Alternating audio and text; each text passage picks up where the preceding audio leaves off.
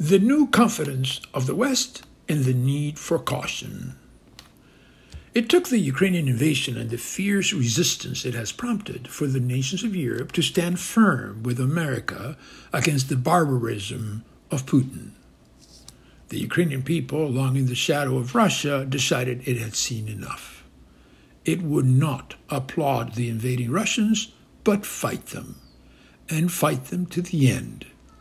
That heroism has elicited a new vigor in the West. The cruelty Putin has unleashed on the Ukrainian people will not go unpunished.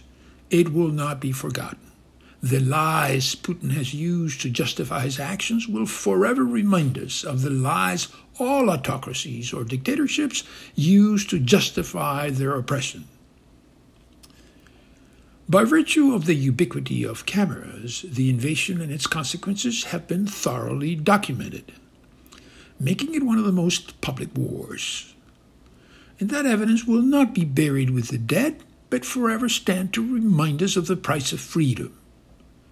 Putin, of course, has tried to hide all of it from his people, but his days are numbered. The Russian people are now asking themselves, is this violence not being inflicted on us too, by denying us freedom of speech and thought? And that stark reality will bring unease to their consciences and so move them to assert the fullness of their existences. Sooner or later, Putin will fall, and it will be the Russian people who will bring him down. He knows he's losing the war. He knows he has nowhere to go and hide. It is a matter of time before he is set aside by his own people.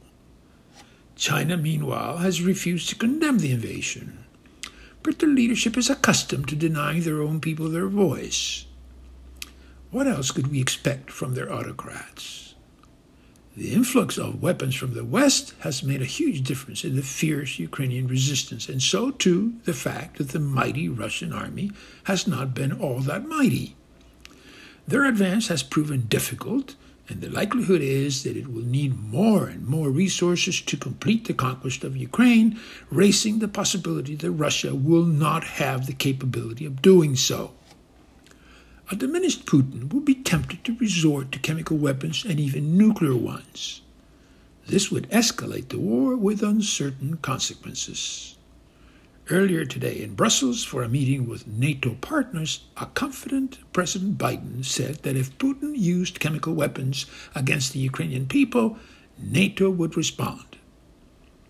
Putin will likely challenge that position and use such weapons, the same way that Assad in Syria challenged President Obama's drawing a red line intended to bar the weapons. In our confidence, we must not forget caution. Putin is a failed man, but as long as his people don't rebel against him, he can unleash horrible weapons. So we must watch our language. Putin has little to lose at this stage, but we do. With his catastrophic performance, not only Ukraine but other nations now under his influence will turn toward the West. That we can be confident about. I say that Belarus is next. Oscar Valdez, Valdez with an S, OscarValdez.net, also on Medium.com, Anchor.fm, Buzzsprout, Apple, and Google Podcasts. Thank you and good night.